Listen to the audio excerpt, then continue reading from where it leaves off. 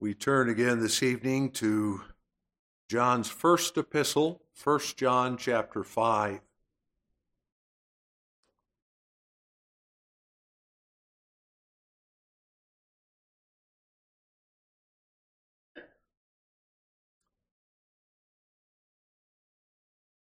First John 5, whosoever believeth that Jesus is the Christ is born of God.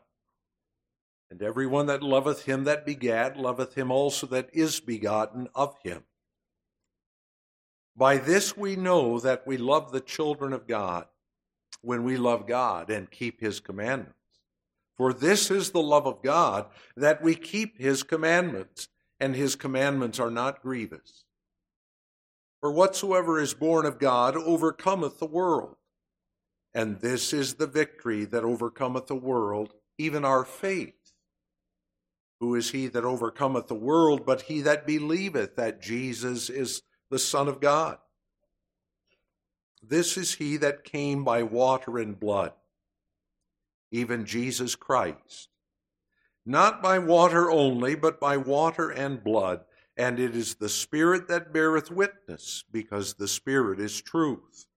For there are three that bear record in heaven, the Father, the Word, and the Holy Ghost, and these three are one.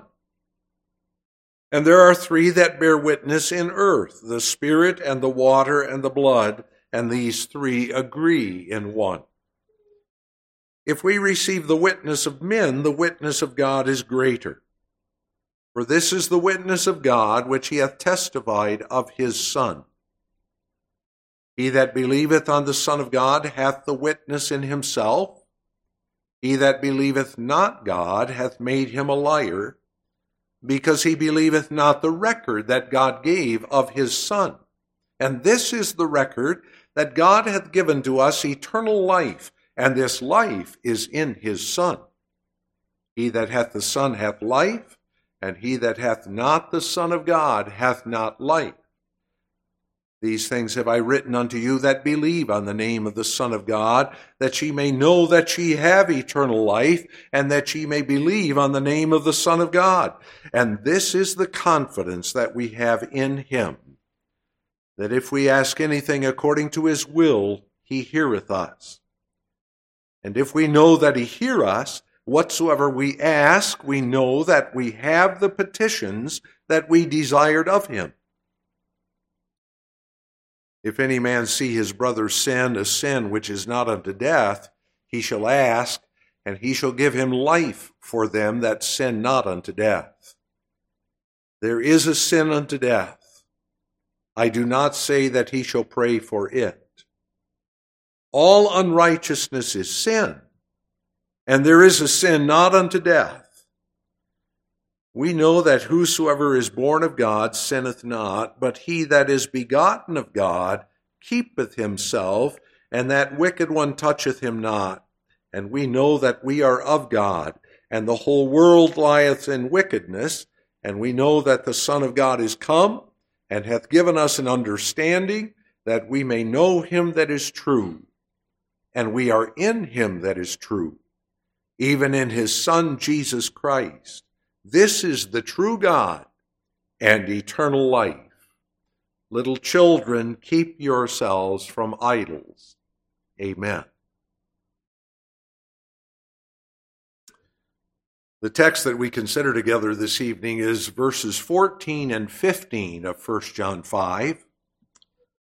And this is the confidence that we have in him, that if we ask anything according to his will, he heareth us.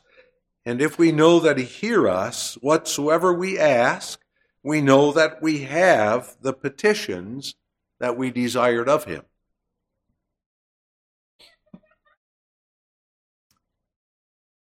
Beloved in the Lord Jesus Christ, as we draw near the end of this first epistle of John, we must yet remember the great theme of this epistle. It's a theme to which the apostle has been pointing us and teaching us throughout. We are those who live in God's fellowship. That's the covenant of grace, which constitutes the very essence of Christianity. Truly, our fellowship is with the Father and with his Son, Jesus Christ, has been our confession since the 3rd verse of this epistle. In this knowledge is the fullness of joy. That life in God's fellowship has many different applications and implications, as we have seen. Much of the focus of the apostle is on the wonderful assurance and confidence that is ours when we live by faith in the consciousness of this fellowship with him in our Lord Jesus Christ. So now, as he concludes this epistle, John will call our attention to the same confidence as it pertains to our prayer life. And this is the confidence that we have in him. That if we ask anything according to his will, he heareth us. And if we know that he hear us, whatsoever we ask, we know that we have the petitions that we desired of him. It isn't necessary to emphasize the vital importance of prayer to our lives as Christians. We considered that not long ago in our treatment of the Heidelberg Catechism. Prayer, as we have seen, is the chief part of thankfulness which God requires of us. We've also been shown from Scripture that the truth of the Catechism's instruction that God will give his grace and Holy Spirit to those only who with sincere desires continually ask them of him and are thankful for them. But our text this evening reminds us that we stand before that vital necessity of prayer with a peculiar privilege and purpose. One of the most wonderful aspects of our relationship with the Lord God is that we are able to pray with confidence and to have assurance before the glorious throne of his grace.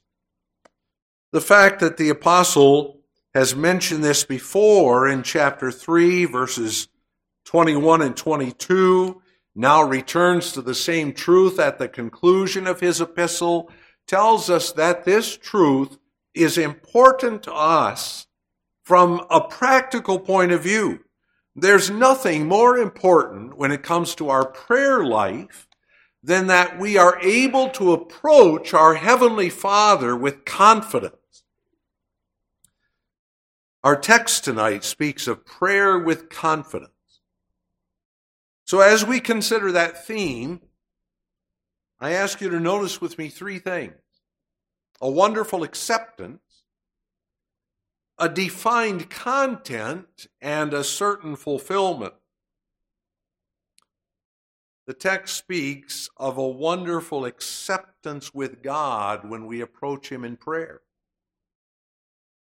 That's an amazing thing. We ourselves are accepted of God. What a glorious truth that is. We look at ourselves and we can hardly believe it. Who can explain how the perfectly holy God would ever forgive a single soul? But so it is, the work of God's grace. He has revealed himself not only as just, but the justifier of the ungodly. And he has revealed himself as such to us. We have seen that eternal life which has been given us by God. We have enjoyed the fellowship of the Father and his Son, Jesus Christ. We know that. We've laid hold of him who is the propitiation for our sins. We love God because he first loved us. Indeed, as we have seen in chapter 4, verse 16, God dwelleth in us, and we in God. And we know this because he has given us of his Spirit. What a blessed privilege, therefore, that we may call upon him as those who are members of his household, those who live in the fellowship of his covenant family. That's the source of our confidence in prayer. And you can readily understand the importance of this gospel truth in connection with prayer and confidence in prayer. If I were to have any doubts in my mind as to whether God has accepted me, then prayer would be nothing more than a shot in the dark. If I were doubtful as to whether God is there and whether he's listening to me, I would not possibly be able to pray with any confidence whatsoever. Prayer must begin, therefore, with the knowledge of our acceptance with God. Indeed, of God having embraced us as his own in Jesus Christ. Once again, we see in this text the importance of our relationship, our covenant relationship with God our Father in Jesus Christ. That relationship is ours by faith. It's that which determines the whole Christian life, including our prayer life. God is not some abstract being of our imagination, the cause of which we gather in a form of worship on Sunday. He's not some force with a capital F that happens occasionally to reach down and move us in ways that make us religious all of a sudden. How many are not lost with exactly that view of God? All of a sudden there's trouble in their life and they run to God. They don't have room for him any other time in their life. But that isn't the view of God that determines the teaching of the apostle in this text. I say again, when I'm a child of God, I know him as my Father. I stand in a relationship of special intimacy, a relationship of deepest love, a relationship of certainty in knowing that he seeks my welfare, indeed my salvation, even through all things. And when I call unto him, therefore, I know that he hears me. And that's a matter of emphasis in the last part of verse 14. He heareth us. This is the confidence that we have in him, that if we ask anything according to his will, he heareth us. You immediately sense there's something special about that fact that he heareth us. There's significance in that hearing. After all, there is a sense in which God hears everyone. Just as he sees everyone and everything with his all-seeing eye. Nothing can be hidden from him. And yet the idea expressed in the text is that of a hearing that is different. We are told in John 9, verse 31, now we know that God heareth not sinners. But if any man be a worshipper of God and doeth his will, him he heareth. In other words, there's a sense in which God does not hear those who walk in sin. It isn't that he doesn't hear what they say or see what they do, but he rejects them. And you have the same idea in Proverbs 28, verse 9. He that turneth away his ear from hearing the law, even his prayer shall be abomination. That refers to one who walks in sin, who rejects God's way and precepts, he might pray with that formal reciting of religious words, and God hears that prayer. He hears in the sense that he is fully aware of what that person is doing. But that prayer is abomination. When we understand that, and then we look again at the words of our text, and this is the confidence that we have in him, that if we ask anything according to his will, he heareth us, then we realize this word heareth is rich in meaning. It means that God receives us in his favor. He hears us in his love. That was illustrated by Jesus at the miracle of raising Lazarus from the dead. We read about that, you remember, in John 11. And I refer specifically to the last part of verse 41 and the first part of verse 42. Just prior to raising Lazarus from the dead, Jesus lifted up his eyes and said, Father, I thank thee that thou hast heard me. And I knew that thou hearest me always, but because of the people which stand by, I said it, that they may believe that thou hast sent me. Jesus lived always in the consciousness of the relationship in which he stood to his Father. He knew that when he prayed, and many are the times when Jesus prayed, when we find him in prayer, it recorded in Scripture, he knew that when he prayed, he had his Father's ear. And when you think about it, that's an amazing truth, because we who are fathers know that we don't always give attention to our children. How many times aren't we distracted with other things? Oftentimes not even important things. And our children are speaking to us, but our minds are elsewhere. That's never the case with God. We may be confident that he is waiting to listen to us.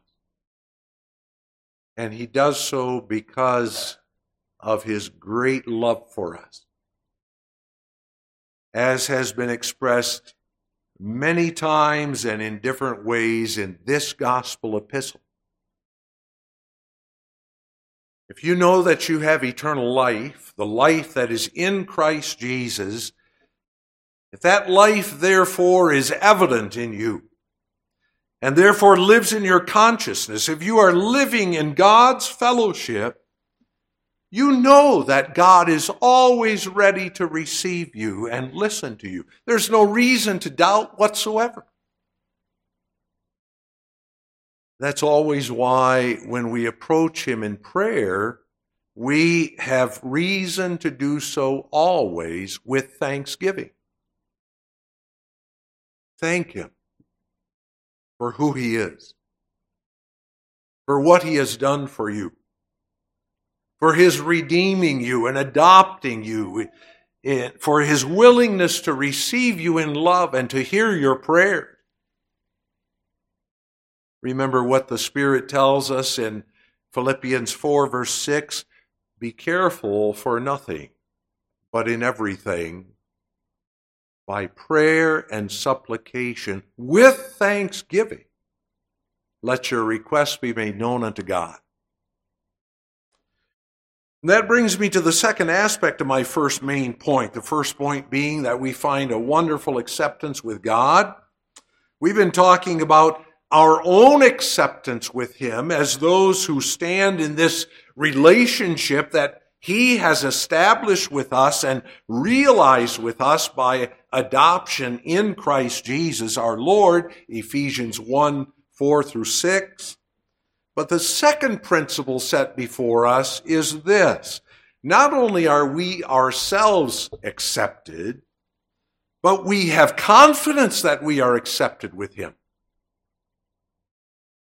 And again, this presupposes the relationship in which we stand to Him. Confidence is an element of faith. You will remember, as the Heidelberg Catechism has repeatedly called this truth of Scripture to our attention, faith is the bond that unites us to Christ. That's the essential character of faith.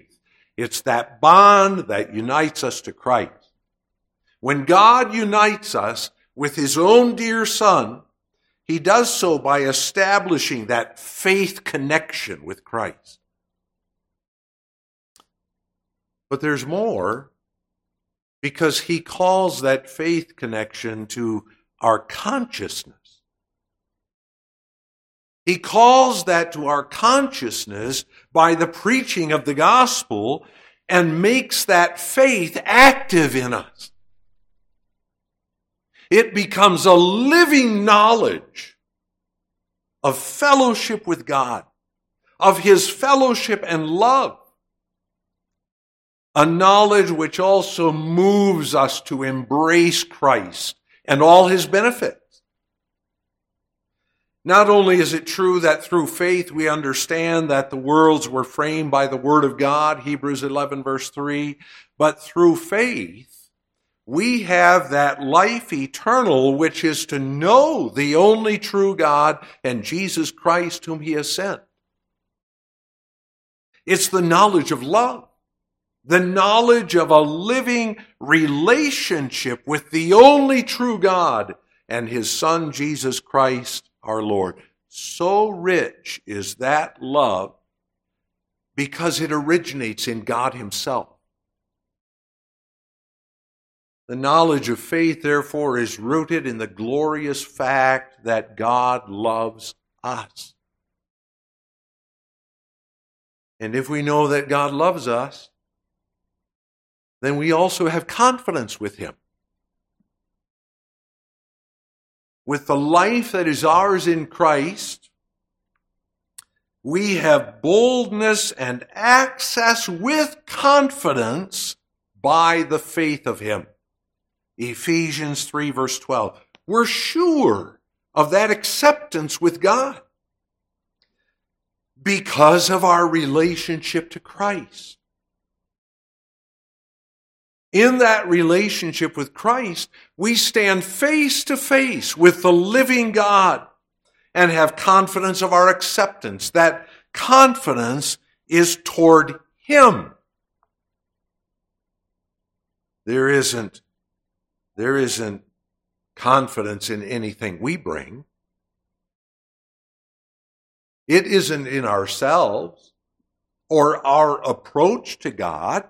It isn't in our piety, our godliness, our religiosity. It's a confidence that is entirely focused upon Him, and it's based upon who He is and what He has done and is doing in making us His children. And therefore our confidence extends to this. Our prayers are accepted by Him. And this is the confidence that we have in Him, that if we ask anything according to His will, He heareth us. And if we know that He hear us, whatsoever we ask, we know that we have the petitions that we desired of Him. Note well, not only does He hear us, He gives us what we ask. That's the text. Now, it's evident from Scripture that this text cannot be made to teach that I can bend God's will to serve my own.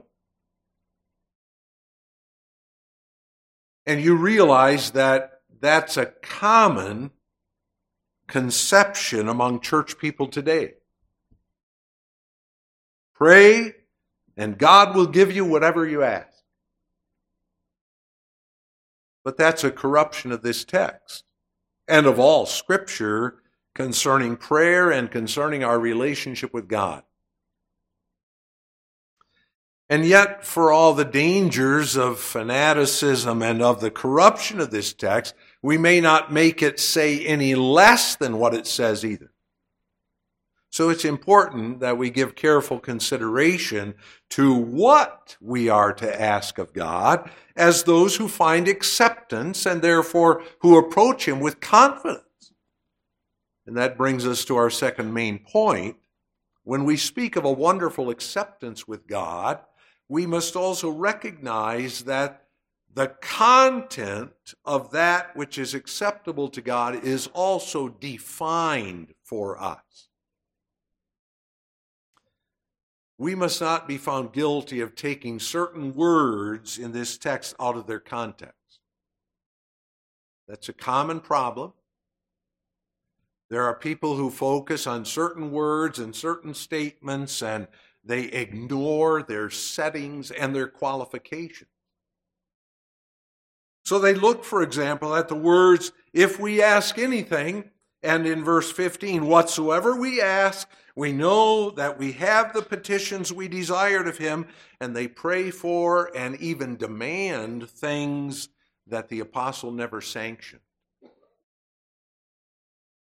They make requests of God with their thoughts focused entirely upon self, putting God to the test, as it were, with their claims. In many cases, fueled by the false doctrine of the name it and claim it, or the prosperity gospel so-called. They would claim to be followers of this text, when in fact they are defying it and setting up themselves for great disappointment, because the God whom they serve then is an idol, one whom they would make serve their own wishes. They show themselves like the priests of Baal. When Elijah challenged them, and they cried aloud and cut themselves after this manner, seeking to get the object of their insane worship to respond according to their own pleasure. Jesus exposes that thinking in Matthew 6, verse 7, when He says, but when ye pray, use not vain repetitions as the heathen do, for they think that they shall be heard for their much speaking. Let's be careful, therefore, not only to approach God in the proper relationship, but to observe exactly what Scripture does teach here in this text. The content of that prayer, which is acceptable to God, is clearly defined in verse 14 by the clause, according to His will. The text does not say, if we ask anything, but if we ask anything according to His will, He heareth us. When we live in a right relationship with God, we not only desire His will, we seek it. Let's understand, when the apostle speaks of asking anything according to God's will, he's not talking about adding a little phrase to our prayers so that we ask whatever we want and then we throw in, if thy will be done, if it be thy will. But when we ask anything according to the will of God, we are doing something very significant. In our asking, we are putting ourselves in the same position of the God who is willing it.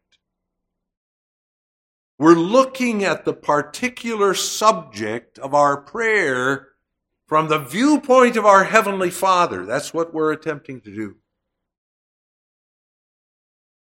And in asking, we identify ourselves with Him who wills and who, in willing, governs everything. And we identify ourselves with Him because we are one with Him. Remember, that's already implied in the confidence that we have toward Him. As I said, confidence implies love. The apostle himself has called attention to that throughout this epistle, as we have seen. And we love Him because He first loved us. Chapter 4, verse 19. Our love for God always seeks His will. Now let's look at this concretely so that we have its practical outworking clearly before us. Not only is it true that we know the will of God generally, but we also know His will in many particulars. The Holy Spirit who lives in us gives us to know the will of God. We are told expressly in 1 Corinthians 2, verse 12, "Now we have received not the spirit of the world, but the Spirit which is of God, that we might know the things which are freely given to us of God." That implies that the Spirit gives us to know the objective truth of the Word of God, but also the application of that truth. He causes us to know in particular circumstances what is the will of God, so that we seek to pray for and to do God's will. And in those circumstances, when because of the cloudiness of our sinful minds and our sinful natures, we do not clearly discern the will of God, we will seek that will in our prayers, praying, "Thy will be done." So we pray. When we draw near to God and ask for more love, for the strengthening of our faith, increased spiritual zeal, more godliness, more resemblance to Christ, the subjection of our mortal enemies, forgiveness for some particular sin, or in general for the sinfulness of our natures, when we ask for the consciousness of our justification, growth in sanctification, a greater sensitivity to our own sin that we might flee from it, when we pray for greater faithfulness in prayer, a pure heart, a willingness to forgive one another as God for Christ's sake hath forgiven us, we know and are assured that we are asking for those things that are according to the will of God. And we are confident for our fellowship with Christ that it is in the heart of God freely and fully to bestow upon us that for which we pray. If, on the other hand, we were to storm God's throne with requests for things that merely serve our own desire, we could have no such confidence in prayer. And when our prayers are not answered, we do well to question ourselves, is my prayer right? So that the answer may be coming at a later time? Or has it already been given and misread by me? Or am I receiving the correction of James 4 verse 3? Ye ask and receive not, because ye ask amiss, that ye may consume it upon your own lusts. But to ask rightly, to ask according to the will of God, is to pray with confidence. Yes, boldness. When pleading for God's blessings and spreading such desires before Him that seek His glory, being according to His will, the believer may with boldness enter the holiest by the blood of Jesus Christ. Our prayer is not effectual by its length, nor its eloquence, not even its passion, but simply by the living sympathy established between our pleading soul and the living Savior, interceding for us in the heavenlies by His Holy Spirit. The Spirit takes the desires which are in the heart of Christ and works them in our hearts so that they become our desires. He takes the plea which is upon the lips of our great advocate, and He seals it upon our lips so that we pray in Christ's blessed name. In Him we have fellowship with the living God. We need not stand afar off, therefore. God will have us come to Him with large requests, large desires, earnest expectation. He says to us in Psalm 81 verse 10, I am the Lord thy God, which brought thee out of the land of Egypt. Open thy mouth wide, and I will fill it. Such is the surety.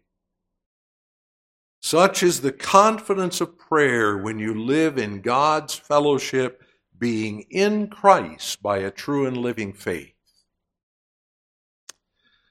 So we are also promised a certain fulfillment of our prayers offered in such confidence before God.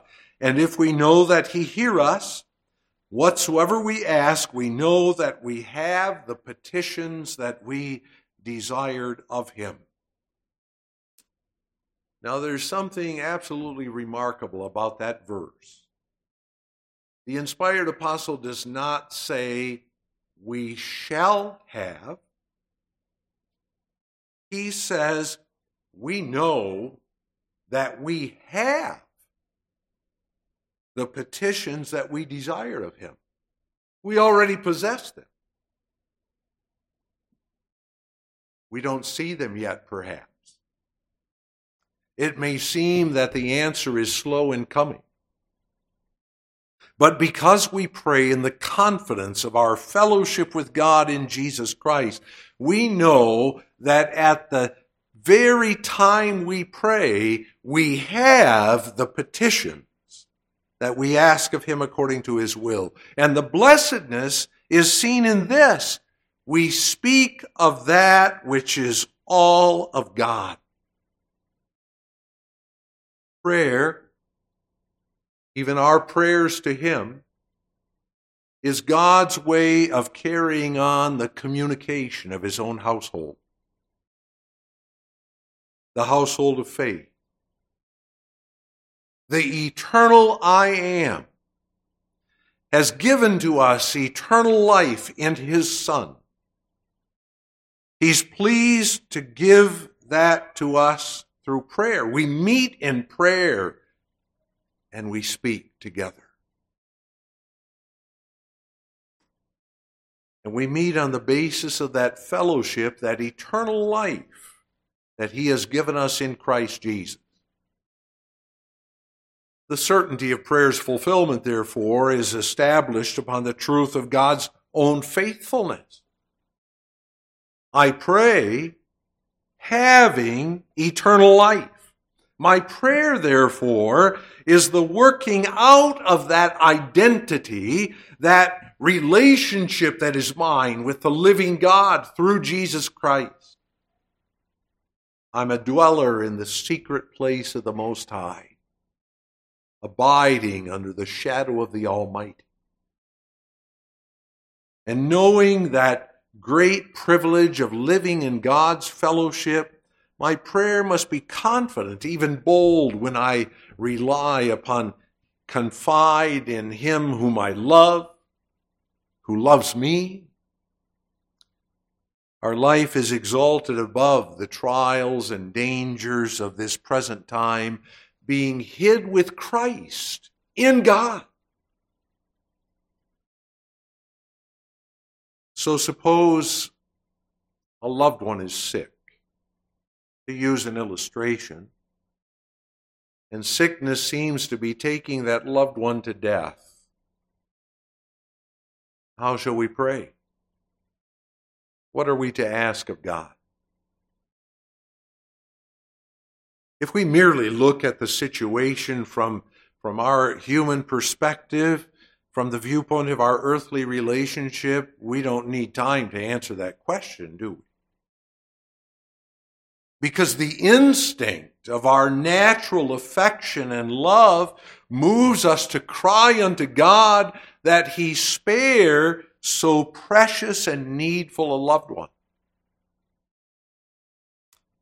But as one who lives in God's fellowship, as partaker of life everlasting, and therefore who seeks His will and glory, we also recognize a weightier responsibility than crying unto God from our own earthly perspective. And we might, therefore, for that very reason, be inclined to hold back our request. But we must not. We are called to occupy in prayer a singularly high position in God's fellowship, there to pour out our hearts before Him. And we're to do so boldly and in all confidence. We are to do so recognizing that He alone is our God, our faithful Father, for Jesus' sake.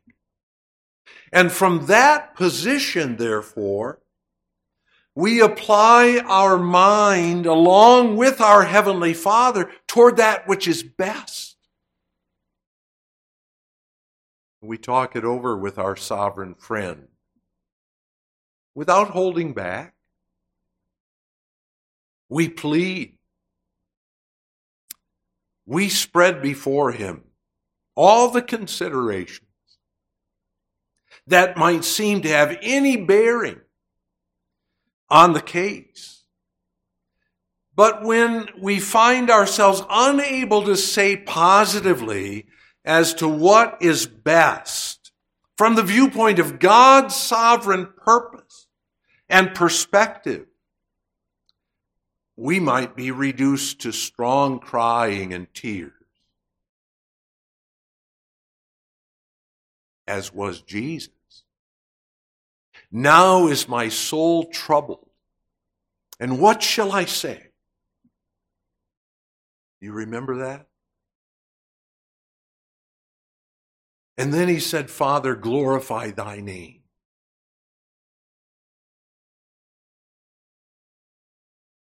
Does that mean His confidence in prayer was gone? That He was left with nothing but to cast it upon God? Not at all. In fact, we are told in Hebrews 5 verse 7 that in the days of His flesh, when He had offered up prayers and supplications with strong crying and tears unto Him that was able to save Him, He had complete confidence in being heard, in that He feared. And it's when we know not what to pray for as we ought that the Spirit himself maketh intercession for us with groanings which cannot be uttered. Romans 8, verse 26. Our groanings, that which we cannot express in words, the Holy Spirit takes as his own, turning them into prayers acceptable unto God. For he that searcheth the hearts knoweth what is the mind of the Spirit, because he maketh intercession for the saints according to the will of God.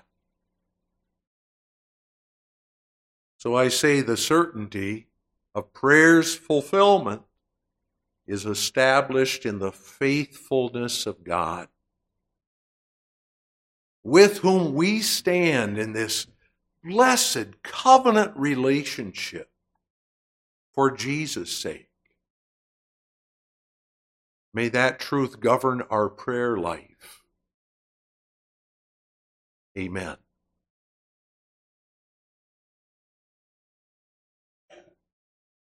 Heavenly Father, may thy name be glorified and thy works magnified as we seek thy face in prayer from day to day. And grant that we may live in the consciousness of the fellowship of thy love and the wonder work of Christ our Savior for us, and even in us, by his Holy Spirit. Sanctify us for thy name's sake. Amen.